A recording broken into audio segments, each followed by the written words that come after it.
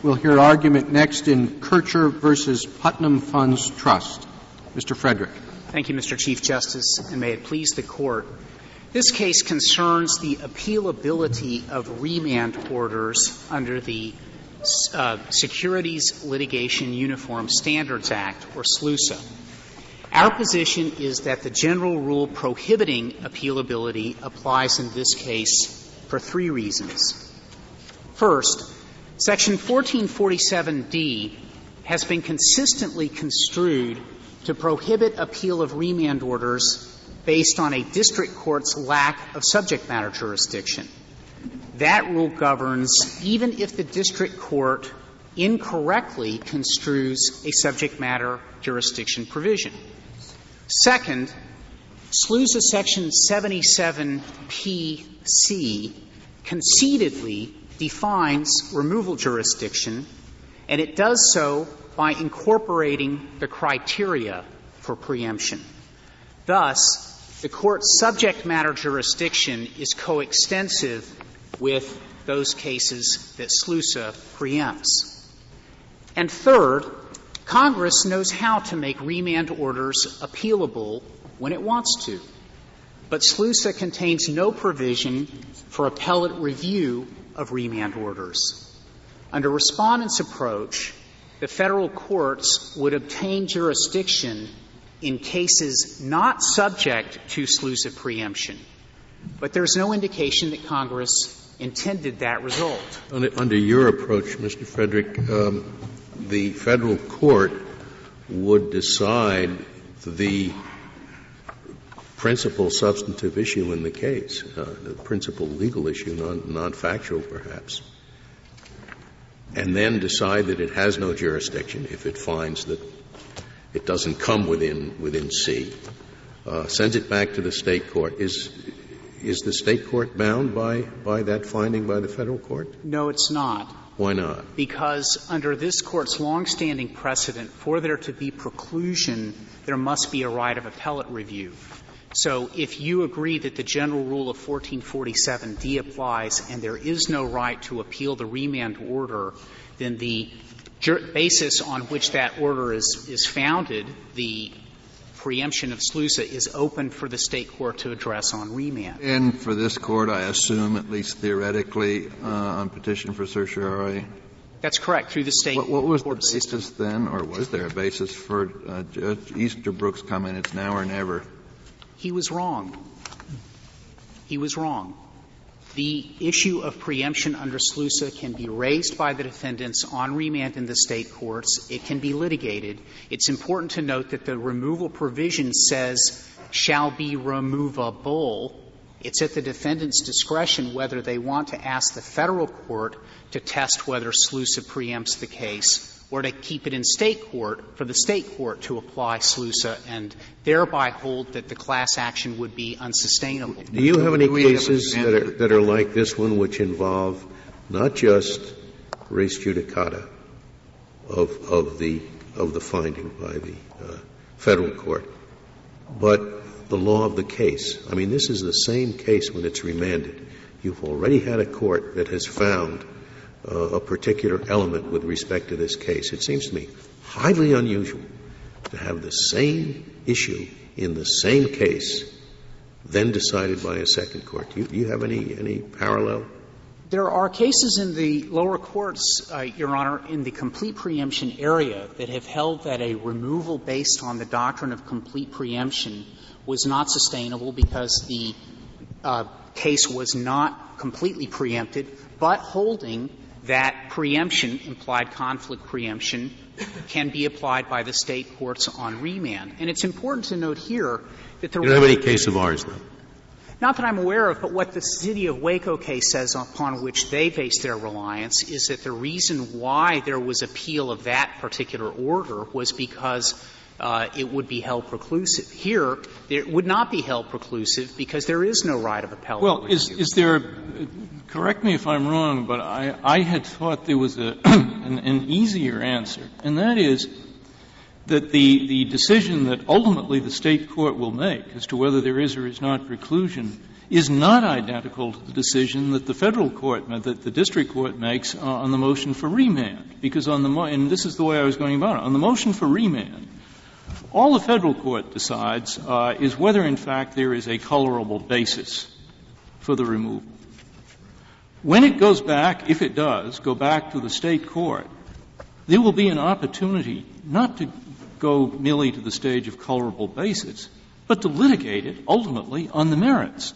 So that what we have is in effect, a kind of quick look finding at the federal level, and that does not preclude a complete development of the issue on the merits in the state court, if that's where it goes. That is certainly true, although I would take issue with the notion of there being a colorable claim. I don't think that the SLUSA removal is analogous to the federal officer removal statute, where the statute itself says the defense has to be under color of law, and this court in the Mesa versus California case said that phrase is where the colorable claim creates Article III jurisdiction. Okay, but do you take the position? I don't. Sorry, if I could just finish. I don't contest the rest of it, which is that on remand, preemption can be developed through amended pleadings, through facts that are developed. You must take issue with this is only a quick determination, unless you also disagree with Judge Easterbrook when he said the decision for the federal court is only two things. It's either remand or dismiss the action. That is, the federal court under no circumstances will keep this case for trial.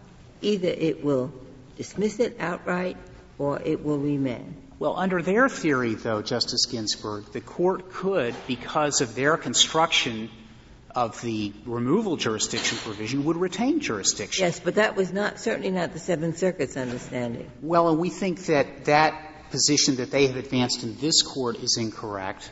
And I would agree with your postulate that what the federal district court does, and it has jurisdiction to do, is to decide whether preemption applies and then remand the case, or if preemption does apply, to dismiss it. Whether preemption applies or whether there's a colorable basis for saying. I thought you were saying that the district court decides whether preemption applies. It does do that. It's so you don't agree with what Justice Souter was saying, that all it's making is a colorable basis. So I thought I expressed my disagreement. In other words, you take the position that, and you may well be right, but I mean, you take the position that there is a complete determination on the merits at the stage at which the district court rules on the motion to remand. That's on the basis of the record then before it. Yes. Well, you say on the basis of the record then before it. I mean, can they put in any evidence they want? The court always has the authority to have evidence taken to determine its own jurisdiction. That's routinely done by district courts. Mr. Frederick, as I understand it, at least the Seventh Circuit's fix on this case was that the federal courts have adjudicatory authority to do one thing and to do that one thing finally. That is, to decide whether this is a case that cannot be brought in any court or whether it's a case that Congress has left over for the states still to deal with. That was the whole theory of the Seventh Circuit, that this is no quick look. The federal courts are making a final determination. And I think that would exclude what Justice Souter has suggested. I agree with you that is how the Seventh Circuit described the opinion and what the adjudicatory authority was, and that is why we take issue with the Seventh Circuit. We do think that the state court on remand has any issue that the defendants want to raise before it. All that the federal district court has done is to decide that there was no basis for a SLUSA preemption because the requisites of subsection B had been satisfied. But I want to point out that the issue before you is whether or not that decision, correct or not, is appealable. And what is important in the error of the Seventh Circuit was that they held that that decision was appealable. And under the Thurmtron rule, as applied in Gravitt and things remembered, even a district court decision that is erroneous in its construction of a subject matter jurisdiction provision is still a remand based on subject matter jurisdiction and therefore falls within the four corners. It doesn't. What Thermotron says is that we read D in conjunction with C. Now, the reason that C is relevant here is because it says, if at any time before final judgment it appears that the district court lacks subject matter jurisdiction, the case shall be remanded. Presumably, what C is thinking of are cases where subject matter jurisdiction is not the whole issue before the federal court. It's thinking that subject matter jurisdiction, in certain instances, like a defect in removal proceeding, is something that the federal court could get to prior to a final judgment. But here, the final judgment in the federal court is the very question of whether this is preempted or not. And therefore, I guess what Estabrook is thinking is that that isn't the kind of subject matter jurisdiction dismissal to which C refers. Consequently, it is not within the scope of D's no appellate review rule. And our problem with that, Justice Breyer, is that all 8 district court decisions here thought that they were deciding subject matter jurisdiction, and they thought that because federal preemption ordinarily is not a basis for removal. No, it's no doubt that all the lower courts then would be wrong.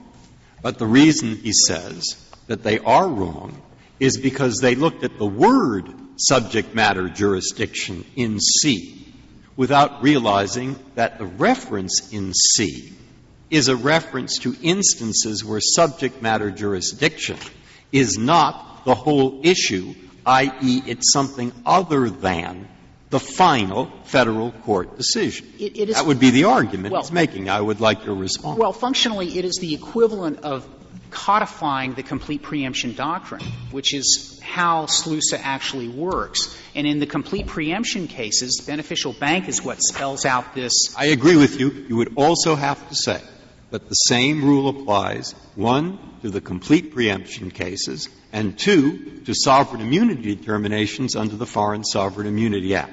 But he would say that may be so, but nonetheless, Judge Estabrook would say, well, so be it. That's what Congress intended. That is wrong to deprive someone of a right to appeal when it turns on a misreading of C and an incorporation of the misreading into D. It would be a strikingly odd result, though, for this Court to reach that, given that Congress has clearly provided for appellate review of remand orders in other contexts, including in the Class Action Fairness Act, under tribal property disputes, the FDIC, the RTC, and specifically in 1447D itself, civil rights cases. So Congress knows how to do this if that's what Congress had intended. No, but isn't the argument that in those cases in which Congress has provided, we are not dealing with a situation in which the removal or not, the preemption or not, is the end of the litigation.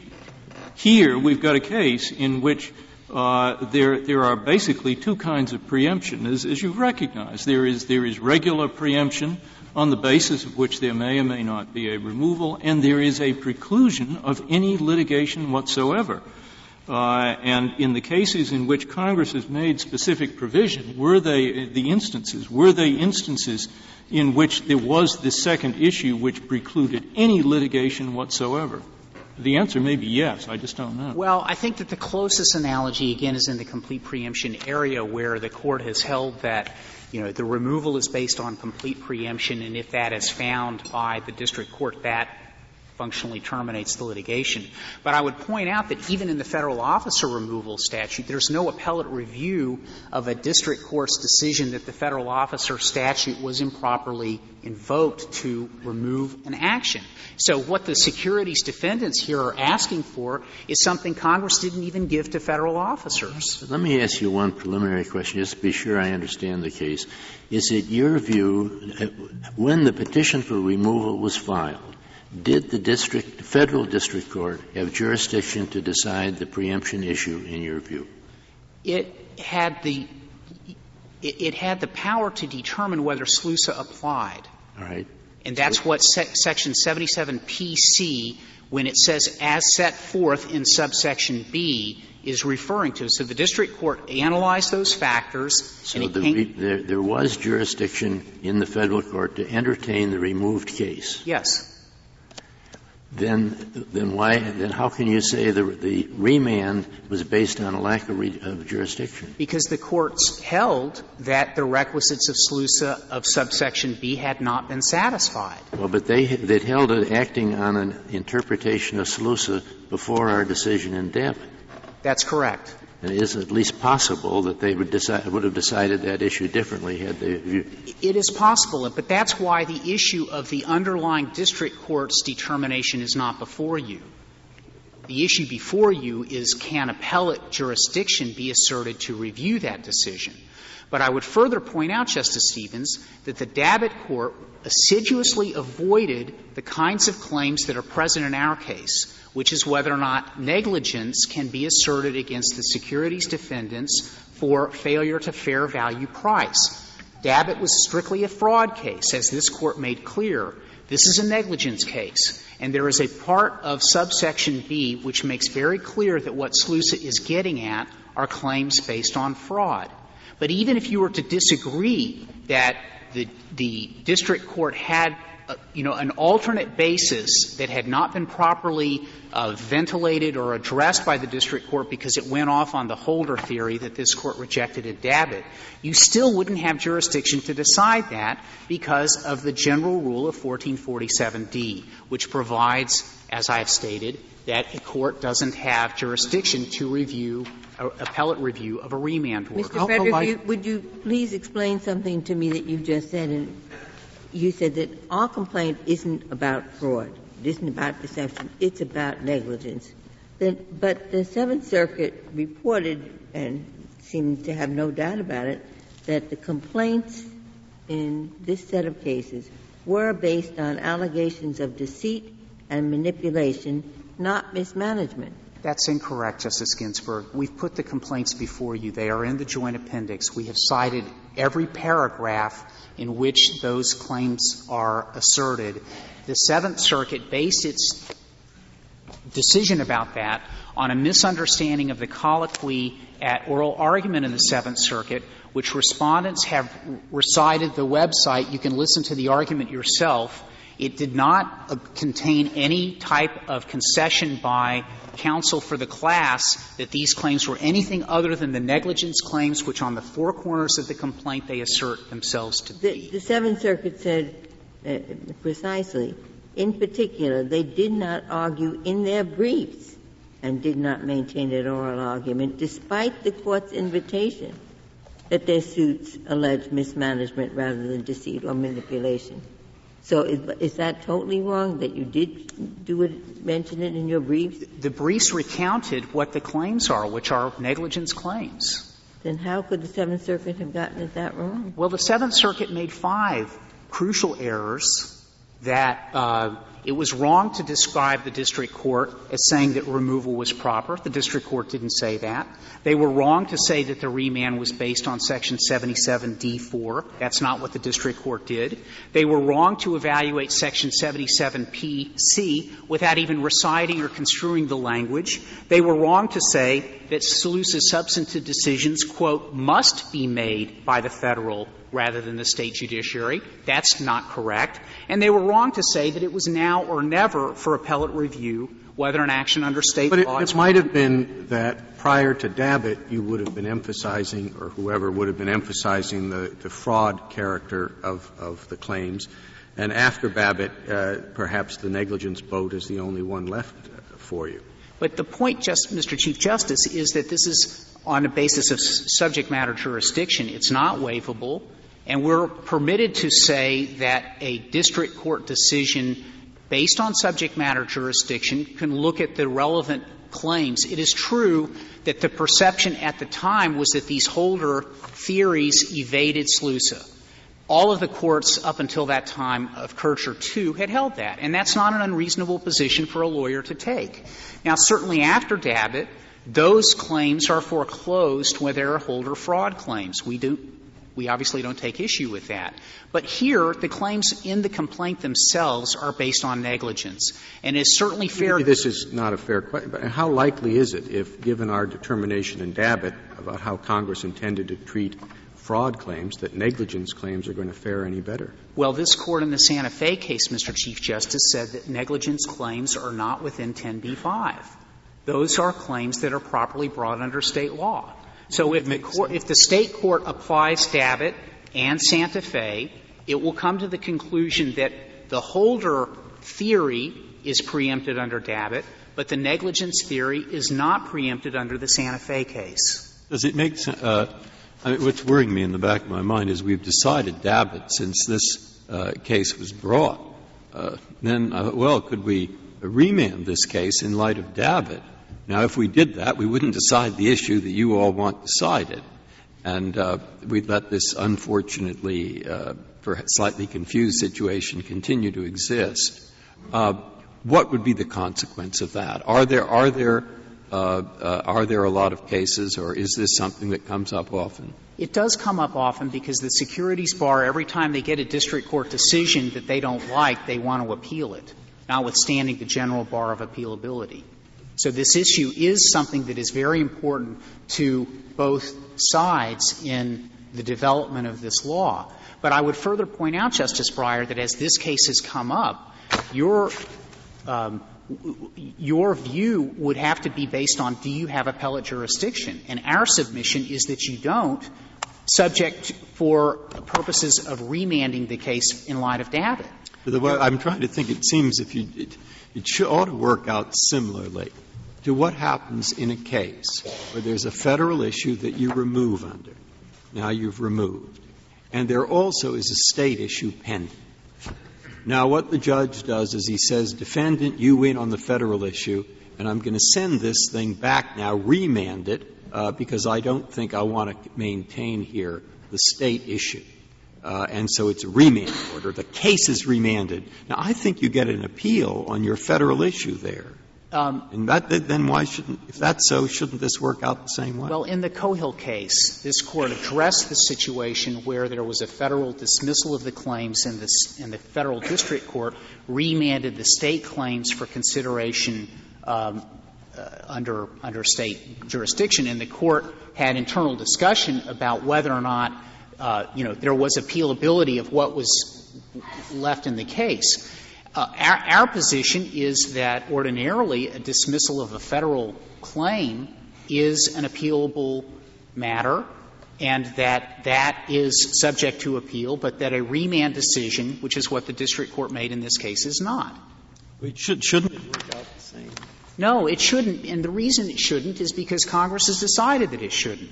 Congress has decided that there is a paramount interest in having decisions made on their merits, which is why there is not appellate review of remand orders. Aren't you urging a very strange result, that the decision on the merits of the SLUSA preclusion issue should be decided by the State courts when the whole purpose of that provision was to take matters out of the State courts because there was a view in Congress that they were not being handled properly there? No, Justice Alito. To the contrary, they are being decided by Federal district courts. They're just not subject to appellate review. And it was because you said the merits of the issue was not going to be decided by the Federal. No, well, the merits of the case are going to be decided by the State court. The question of whether there is a Federal defense based on SLUSA in the first instance is decided by the district court in remanding the case. And then if there becomes a basis through evidence or amendment to the pleadings or whatnot that the defendants want to re-raise their SLUSA preemption argument, they are certainly free to do that. So he's right that it's ultimately not decided by the Federal court.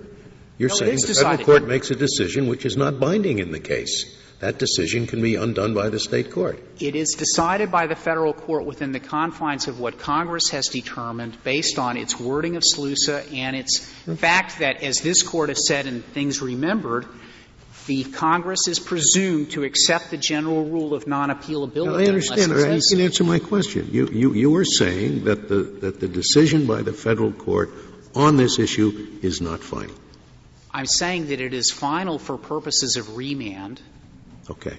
But And it is that not final becomes- for purposes of the lawsuit. Because what SLUSA does is it has an interplay between the removal jurisdiction provision and it says as set forth in subsection B. I understand that. But as long as you say that, the point that Justice Alito makes is well taken, that we thought that this was a statute designed to have the federal courts determine this issue, and it turns out that the federal court just takes the first swing at it, and if the state court disagrees, it's free to do so. That is a policy choice that Congress made when not providing a special mechanism for appellate review of remand orders. Of course, if the federal district court says there is preclusion, therefore case dismissed, that would be reviewable.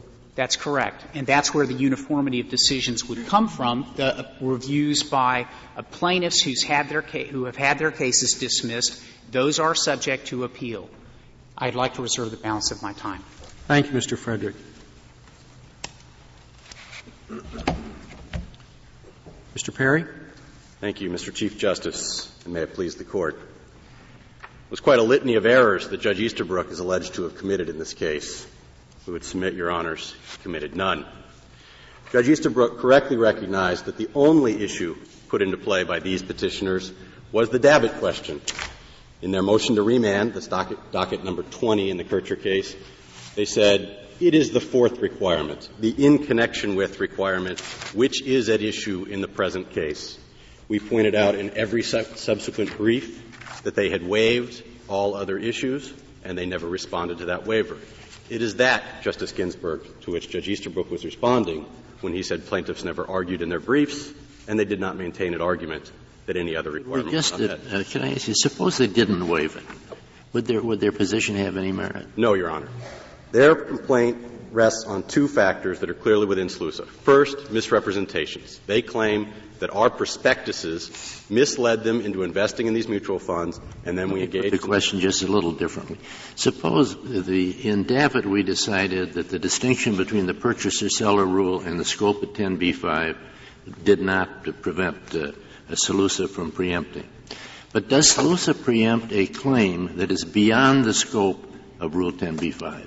Your Honor, SLUSA precludes precisely what subsection B says it precludes, which is beyond the scope of 10b-5. For example, 10b-5 requires scienter. SLUSA has no scienter requirement, so a non-scienter-based state law claim is still precluded under SLUSA.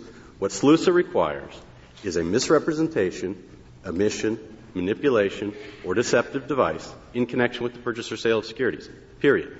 All of that is present in this complaint. They allege omissions. But they can always amend the complaint and pare it down and say, now we complained all along about negligence. Now, Judge, we are complaining about mismanagement on the defendant's part, nothing more, no manipulation. Cut out, they could have such a complaint, and would that be precluded if they started afresh in the state court and they said, we are complaining about mismanagement, not charging anyone with fraud or deception? Isn't that a viable claim? Your Honor, in this case, they could not amend their complaint because the federal jurisdiction is determined on the complaint that we removed. And at the time of removal, it was clearly precluded by SLUSA. And the Court's cases are very clear that a plaintiff may not amend. For example, you can't lower the amount in controversy below $75,000 to get back to state court. At the time of removal, the federal court both had jurisdiction over this case, and it was clearly precluded under SLUSA. And I understand your submission, and perhaps it's distinct from the Seventh Circuit holding in this respect, to suggest that those are different standards, the standard for removal and the standard for preclusion. Your Honor, I think we're the same as the Seventh Circuit. We may have articulated it slightly different, but yes, they are different standards. So that under your view, at least, it's possible that you could have removal jurisdiction and then determine that the case is not, in fact, preempted. Yes, sir. And so that an entirely state law case would proceed in federal court. Yeah, Mr. Chief Justice, let me give you an example. The answer is yes. In a case in which there is removal jurisdiction because the defense is colorable, there may be a factual issue as to whether the in connection with requirement is met. In 10b-5 cases, it's not uncommon that that is a factual question, not a legal question. The federal court would then retain jurisdiction to decide that question. on summary judgment, at trial, or whatever. It won't know until it finally disposes of it. Is there another instance in which we've upheld federal court jurisdiction over a purely state law cause of action, apart from the federal officer situation? You have the federal officer situation, and you have the FSIA, Foreign Sovereign Immunity Act situation. But those are the only two. Correct. So this would be a pretty unusual creature that you're asking us to sanction. No, Your Honor. It would be precisely the same creature that happens every time Congress makes a case removable on the basis of a federal defense. Every time Congress does that, which is not very often, the Court has held that the colorable defense is sufficient to invest the federal court with jurisdiction. But then, Mr. Perry, there's a whole case. See, what's peculiar about this is Congress says it's not really preemption. I think Justice Stevens pointed that out in Dabbitt. It is preclusion. It says this action shall not exist, period, not as a state claim, not as a federal claim. And it wanted the federal courts to monitor that determination. It truly didn't want, if the state claim is outside that preclusion, didn't want the federal courts to sit and have a whole trial on what is a non-diverse, no federal question case. I mean, it just seems, if you're going to imagine what Congress wouldn't want in the federal court, that would be it. Justice Ginsburg, three answers. First, Congress wanted federal courts to make the decision, not monitor the decision. Second, we agree the federal court has the power to remand the case. If all that's left is state law claims, the court doesn't have to keep it. And third, that is what the regime that Congress set up was designed because there is a risk of error. Some district courts will get some SLUSA preclusion questions wrong. And the question before this Court really is, would Congress have wanted those cases to stay in the federal courts, subject to federal appellate review? But now there you must admit that you are departing from Judge Easterbrook, because Judge Easterbrook said this statute gives the federal court adjudicatory authority to do one thing, to decide whether there's preemption or preclusion, or if not, then to remand. So they make one determination and bow out, he said. And you're telling us, no, they don't bow out. They can, if they want to, keep this state law claim and adjudicate it on the merits. Your Honor, Judge Easterbrook read subsection D4 to require remand. Petitioners and respondents are in agreement in this Court for the first time that D4 does not apply to the remand in this case. It only applies to remands for expressly exempted actions. The D4 says shall be remanded. The corollary to that we would submit is that where Congress recognizes that certain cases shall be remanded, even though they're within the removal jurisdiction, other cases, such as this one, may be remanded. Otherwise, Congress could have said all cases that are not precluded shall be remanded.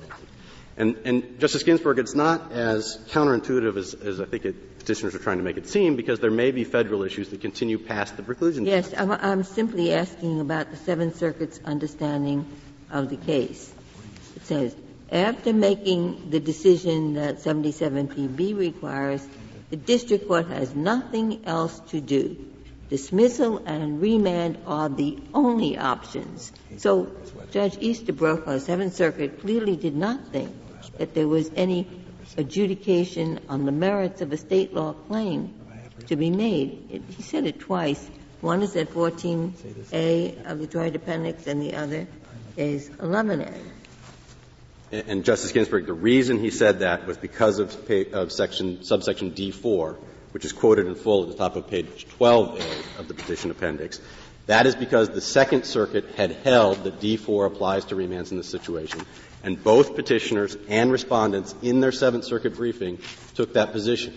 When we got to this Court and we both looked harder at the statutory scheme, we both realized that we were wrong. Therefore, Judge Easterbrook, the one mistake he made was the one we led him into making. But that doesn't change the validity of his jurisdictional analysis, which is to say that the only requirement of SLUSA that goes to the jurisdiction on removal is whether this is a covered class action. The elements of the preclusion defense are then the substantive question of federal law that Congress authorized the federal court to make, and authorized the federal court to make. Finally. I'm confused now. You're saying both sides agree that Section 1447D does not apply? No, Justice Breyer. Both sides agreed that SLUSA, Section 77PD4. All right. Now, then I understand that. What I don't understand is the question about something remaining to be done. what 77PB says is the covered class action, I take it, is any private party alleging. And when I see the word alleging, I think you're supposed to look at the complaint to see what they allege, not some other thing about what's going to happen later. But you're telling me that's wrong. Your Honor, and if you're right that that's wrong, I don't see how you could possibly get out of C in 1447C, which talks about a decision before final judgment, and it lacks subject matter jurisdiction. Because if you're right, then this is before final judgment. It lacks subject matter jurisdiction. That's the end of your case. Justice Breyer, I disagree respectfully. All right. You have to disagree with, I guess, go ahead, disagree, and I'd like to hear the answer. If it is a covered class action, that is 50 plaintiffs and so forth, yeah, it is removable and within the subject matter jurisdiction of the federal courts, so long as the defendant has presented, either on the complaint or in the removal papers, a colorable defense of preclusion. It would have to be a colorable defense that there is an allegation by the plaintiff that falls within B. An allegation by the plaintiff as elaborated on by the removal notice if necessary, because where Congress has waived the well-pleaded complaint rule, the removal court will look beyond the four corners of the complaint to include affidavits and other materials provided by the defendant. That has always been held the case in the rare instances where Congress has made a federal defense removable. The Court said that in the Franchise Tax Board case, for example, and it's well supported by history from the 1870s. I don't think that any of those cases are comparable in that the removed case is going to be tried someplace. Take a diversity case. The federal court has to decide, and it's removed, whether the parties are really diverse. If it decides that they are really diverse, it keeps the case and it's adjudicated in federal court. If it decides they're not, the case is adjudicated in state court. But here the determination is there a claim to be tried any place? And if there is a preclusion under SLUSA, then it's not a question of, as Judge Easter put it, venue, it's not a where question, it's a whether question. And so that makes SLUSA quite different from other cases where the case is going to be tried someplace. Here the decision to be made is this going to be tried or not? Is it a claim or is not a claim? I entirely agree with you, Justice Ginsburg, and I think that supports Judge Easterbrook's opinion. In the where will it be tried case, the lack of appellate review is less important because the merits of the case will go to state court and up through the system, and any federal issues can reach this case. In the SLUSA case, where the district court erroneously, as we know the district court erroneously did here, denies the preclusion and sends the case back to state court, that is a final determination of federal law that we submit is not reviewable in state court and can't be reviewed by this court up on review through the state system. Why do you say it is not reviewed? Why is it, do you say that it cannot be examined in state court if there's no appeal in the federal? Your Honor, this court has always held and reiterated in the Munsingware case that where a collateral estoppel attaches because an issue has been fully and finally litigated in a court of competent jurisdiction between the same parties, that the availability of an appeal does not affect collateral estoppel. Yes, but there is also exceptions to the rule of claim and issue preclusion, and when you don't have an opportunity to appeal because the system doesn't let you appeal, then you can say, Judge, don't give this preclusive effect. I did not have that full and fair opportunity because I was unable to appeal. And I think that that's a solid preclusion law. Justice Ginsburg, this Court has never held that an appeal is required to give collateral estoppel effect. Therefore, on remand, the Court could, the Madison County State Court, could give collateral estoppel effect. In fact, I expect petitioners would argue precisely that. And no decision of this Court stands as a barrier to that. The Court would have to change preclusion law to say that the lack of an appeal is a prerequisite to an approval. I agree with you, Your Honor, that it can be taken into account by a court. And the Nassau County Court could say, we're not going to treat that as preclusive. They didn't have a fair chance to appeal. And that would be all right. And if they came out the other way and said, I am going to treat it as preclusive because the Supreme Court says you don't have to have a right to appeal, we'd be stuck with that. Well, you wouldn't be stuck with it. I mean, that would be a federal preclusion decision, and that would ultimately be reviewable here. That decision would be reviewable here, Your Honor. It's an unnecessary multiple layers of appeals and going through the state system to decide a federal question that Congress wanted to have decided in the federal court. In any case, you said Easterbrook made only one mistake. But he made another one when he said it's now or never for appellate review. That preclusion question could come to this Court if the case went back and Nassau County said, well, I'm going to follow the federal court, I'm not going to follow. At the end of the road, the preclusion question would be open for this Court to review. I respectfully disagree with you, Justice Ginsburg. If the state court gave preclusive effect to the federal court judgment, the preclusion question would be open to question. The collateral estoppel question would be open to review. But the substance of the remand order would not be. It would still be barred by 1447D if petitioners are right. And this Court held exactly that in the Missouri Pacific Railroad case in 1896 and has never revisited that. So that we cannot get the SLUSA issue up back through the state system. Judge Easterbrook was exactly right. It is now or never, Your Honor. And Congress certainly could not have expected on an issue of this magnitude, where it passed a law 3 years after the PSLRA. Now or never. The question is not, can you, is there an appeal or does 1447D bar it? The question is whether an action under state law is preempted.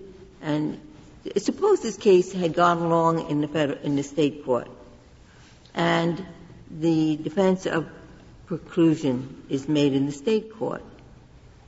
The state court could certainly decide that question. Nobody removed it. So the state court has competence to decide that question, doesn't it? Certainly, Your Honor. And then this Court could decide it on review. In a non-removed case, yes. Petitioner's theory, though, is that if this is a 1447D bar and it was removed to federal court, decided that it was not precluded by SLUSA and remanded it, this Court could not review it directly or indirectly, could not review this issue of SLUSA preclusion decided by the federal court. I don't understand. And your best case on that is Munsingware? No, Your Honor. Our case on that where the Court held exactly that is Missouri Pacific Railroad versus Fitzgerald. Was that a case where there was no possibility of reviewing the decision of the court of first instance? Yes, Your Honor. It was a case on the merits of the issue as opposed to diversity? On the merits of the final judgment in the case, correct, Your Honor. In other words, if I mean, it's awfully surprising. I think that's why you're getting this resistance, that there's an issue in a case. Is this state action preempted or not? They've never had an appeal. So they get it tried, the whole case is tried out, and then some state court says, in our opinion, it is preempted. But they can't decide that. They can't decide it because there was a federal judge who said the opposite in the same case, before the case was final. Justice Breyer, I think the state court could decide that. It's not. And if they don't, but it must and if not. they refuse to decide it, why wouldn't this Court say, this is the same case, there is only one case, it isn't over yet, and we're reviewing that, and we think that district judge was wrong. We think that federal district judge never read Dabbitt, which isn't surprising, since it was decided after he wrote the opinion. Justice Breyer, we would certainly hope that if petitioners were to prevail on the 1447D issue, this Court would make clear both that we could relitigate the question in state court and bring it to this Court. What we are saying is under the current state of this Court's law, laid out in our brief and not challenged in any regard by petitioners, that is not obviously the case, so that we are left with the fact that a state court could give preclusive effect to an obviously wrong federal judgment that could not be reviewed in this Court. So you're saying we would have to overrule Missouri Pacific? I think you would have to clarify at least that Missouri Pacific does not apply to SLUSA removals and remands, Justice Souter. It is part of the dynamic here, Mr. Perry, that if this goes back to the state court, that affects the dynamics of the litigation because you now have a class action that has to proceed.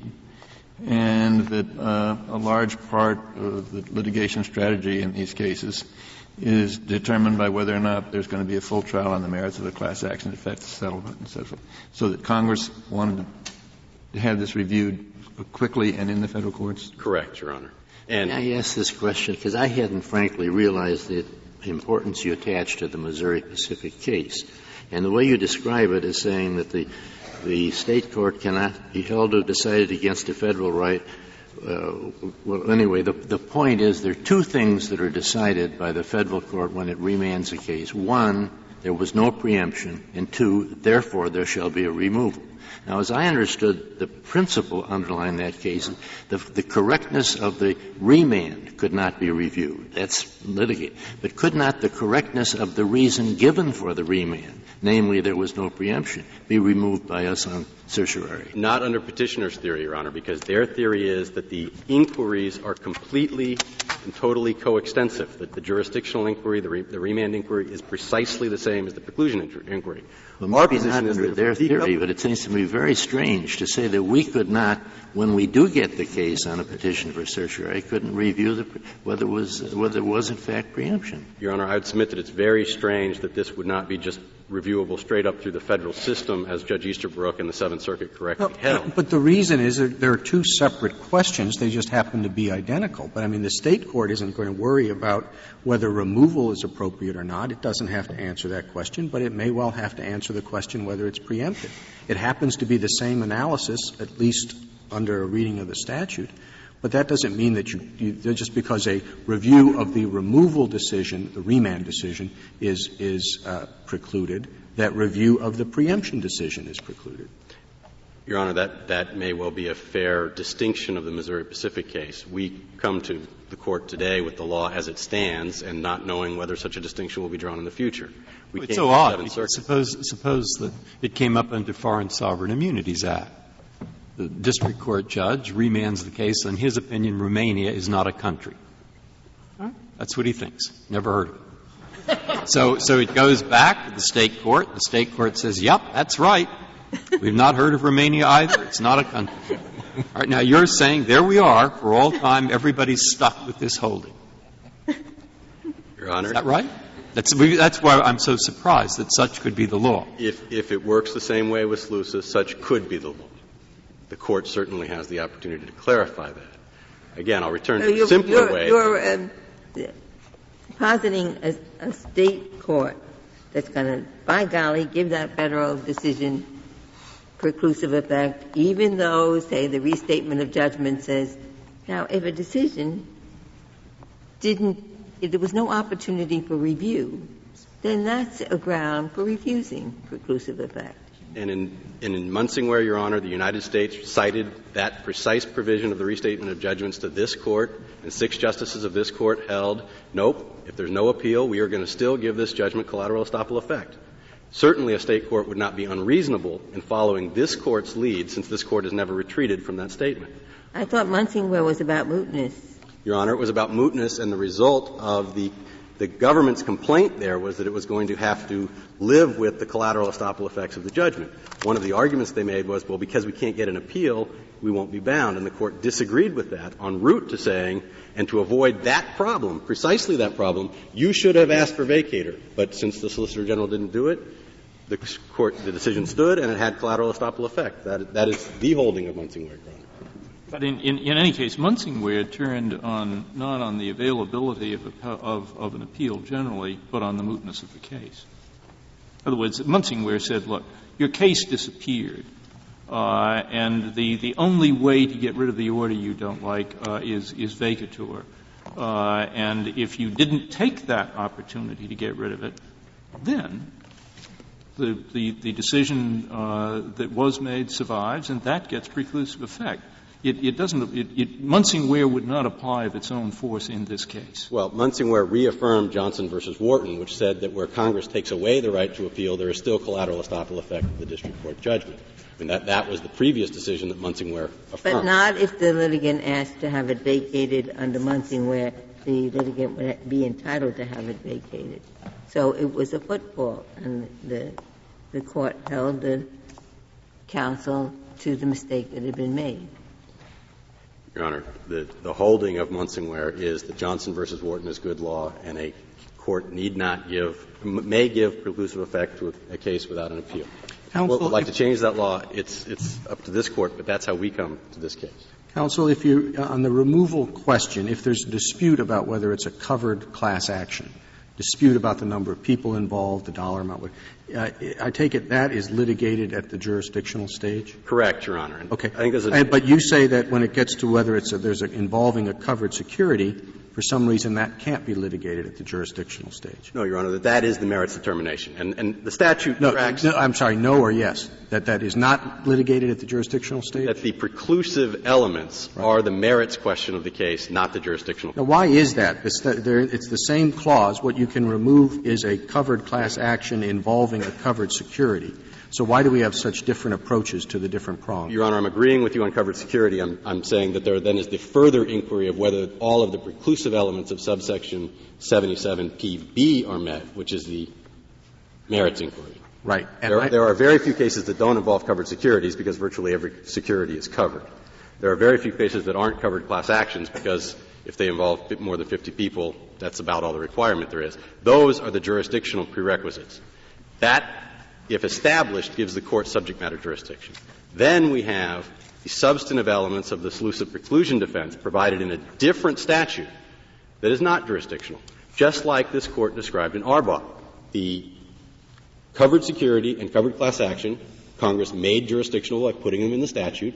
The substantive elements of the defense, Congress did not make jurisdictional because they're in another statute.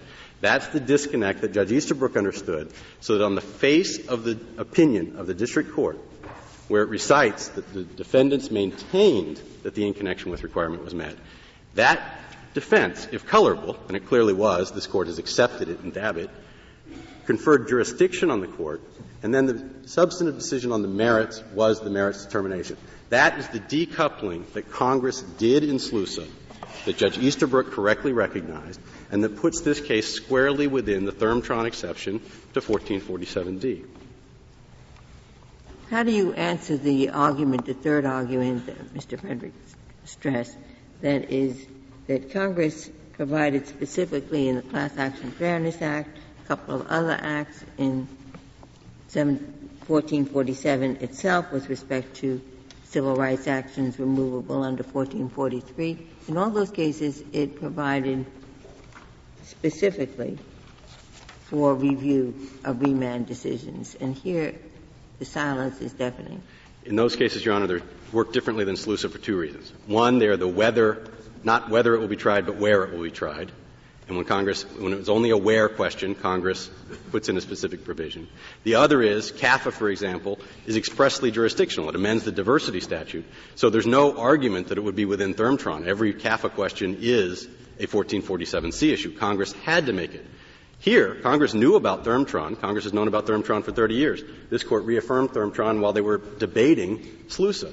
And Congress knew that this question was not jurisdictional. Congress decoupled them, just as this Court described in Arbaugh. I don't know what Congress' knowledge about Thermtron was a district judge who said, they removed this case, but I'm much too busy. This Court is much too busy to mess with stuff that belongs in state court. I'm remanding it. That was just too much. And Justice Ginsburg, if Judge Hermansdorfer had said, I'm much too busy and therefore I lack subject matter jurisdiction, it is inconceivable that the Thermtron case would have been decided any differently. Congress understands the difference between jurisdiction and merits. This Court understands the difference between jurisdiction and merits. Judge Easterbrook certainly understood that distinction. This determination made by the district court here was a merits determination not controlled by 1447C, and therefore appeal was not barred by 1447D. But I still don't, and this gets back to the question I asked before, I mean, subsection C of 77P, it's unfortunate we've got a lot of subsection Cs here, but of SLUSA incorporates subsection B. No, Your Honor. It references subsection B. Well, it says what can be removed as a covered class action involving a covered security as set forth in subsection B. Just as Title VII says what can be brought is an action under this title, or just as the Environmental Statute and Steel Company said what can be brought is an action under subsection A. The cross-reference of another provision containing substantive elements of federal law does not make those elements jurisdictional. That's the holding of Arbaugh. That's the holding of Steel Company. There's no reason that the same principle shouldn't be applied when Congress makes a federal defense removable as when it makes a federal claim subject to suit within the original jurisdiction of the federal courts. But here, what is set out in subsection B is exactly the reason for Congress's wanting to place these restrictions on it. And that, it seems to me, is the sensible reason for reading it the way your brother on the other side does. Well, Justice Souter, we know from Mesa that if Congress had just made all covered class actions removable, we would have to find some federal defense to support Article III jurisdiction. Congress, by cross-referencing subsection B, just pointed the federal courts to the particular federal defense that is sufficient, clearly sufficient, to make Article III satisfied under the Mesa case. That's all that cross-reference is doing. It's not, however, picking up every element. If Congress wanted to include every element of Title VII, of that environmental statute of SLUSA, it would have put them in the jurisdictional provision. Why would it have done that? That would have been a waste of time. I mean, you just say, as set forth in subsection B. You're saying if they'd repeated subsection B there, your case would come out the other way? Yes, Your Honor. We have not only the reference there, but we have the final sentence of that clause where we say, after removal, after the court establishes that it has removal jurisdiction, it shall subject the action to subsection B. That clause is entirely redundant under Petitioner's reading of this statute. Entirely redundant. I've read the reply brief a number of times. I don't understand their explanation for that. The only explanation is that Congress made removability contingent on the subsection C factors. Thank you, Your Honor. Thank you, Mr. Perry. Mr. Frederick, you have 4 minutes remaining.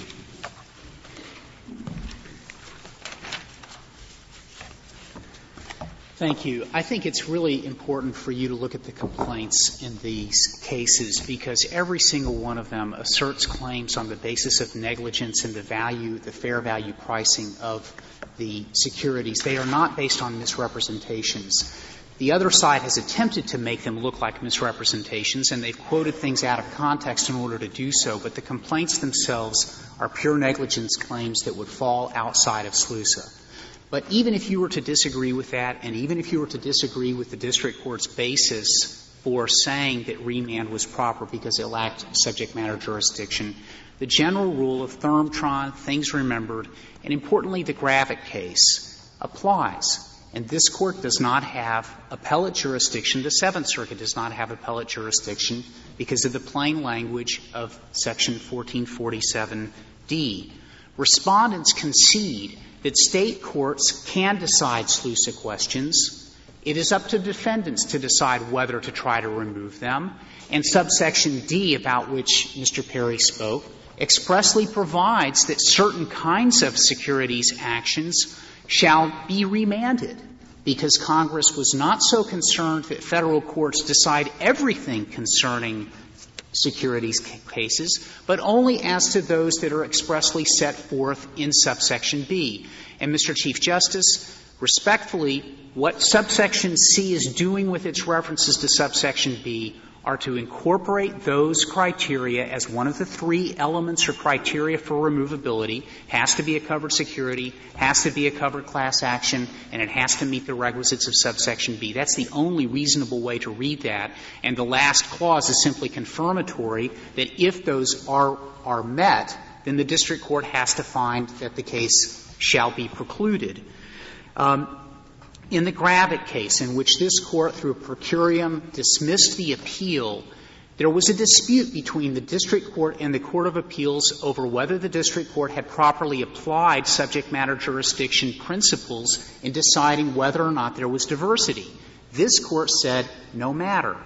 That is outside the requisite, that is outside 1447D, and the general rule against appealability applies.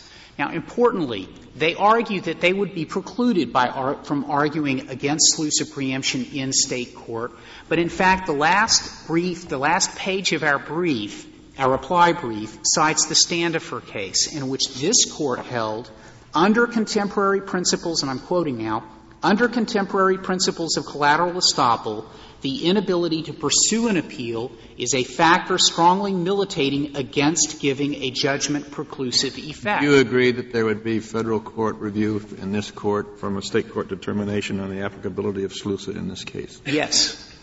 There would be. And there would be — their argument about the Missouri Pacific case is wrong because what was going on there was the remand determination, not the underlying federal right.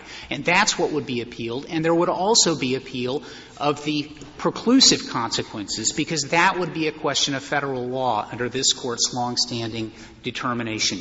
The restatement — Let me ask you one question, Mr. Frederick, because it's important to me.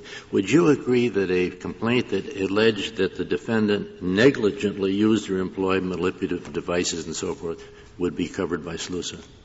Preempted? That would be covered. Okay. And the reason is that it is involved a manipulation. The wording of SLUSA involves a manipulation of the security. Fact that it's negligently caused would not preclude preclusion. What we're talking about here, Justice Stephen, it's important, is that in how these securities get priced, was there negligence in the pricing of those that had deleterious effects on one class of holders, but not on market timers that were moving in and out of the market. And so frankly, Judge Easterbrook was wrong for a sixth reason, and that was in saying that there would have been a derivative claim here, too, because a derivative case has to be brought on behalf of the corporation, on behalf of all shareholders. And the district court was wrong, too, I guess, because the district court made the same determination. The district court was wrong in not anticipating what this Court held in Dabbitt, but it was not wrong insofar as it held that there was no subject matter jurisdiction because this case is based on negligence and not fraud. Thank you. Thank you, Mr. Frederick. The case is submitted.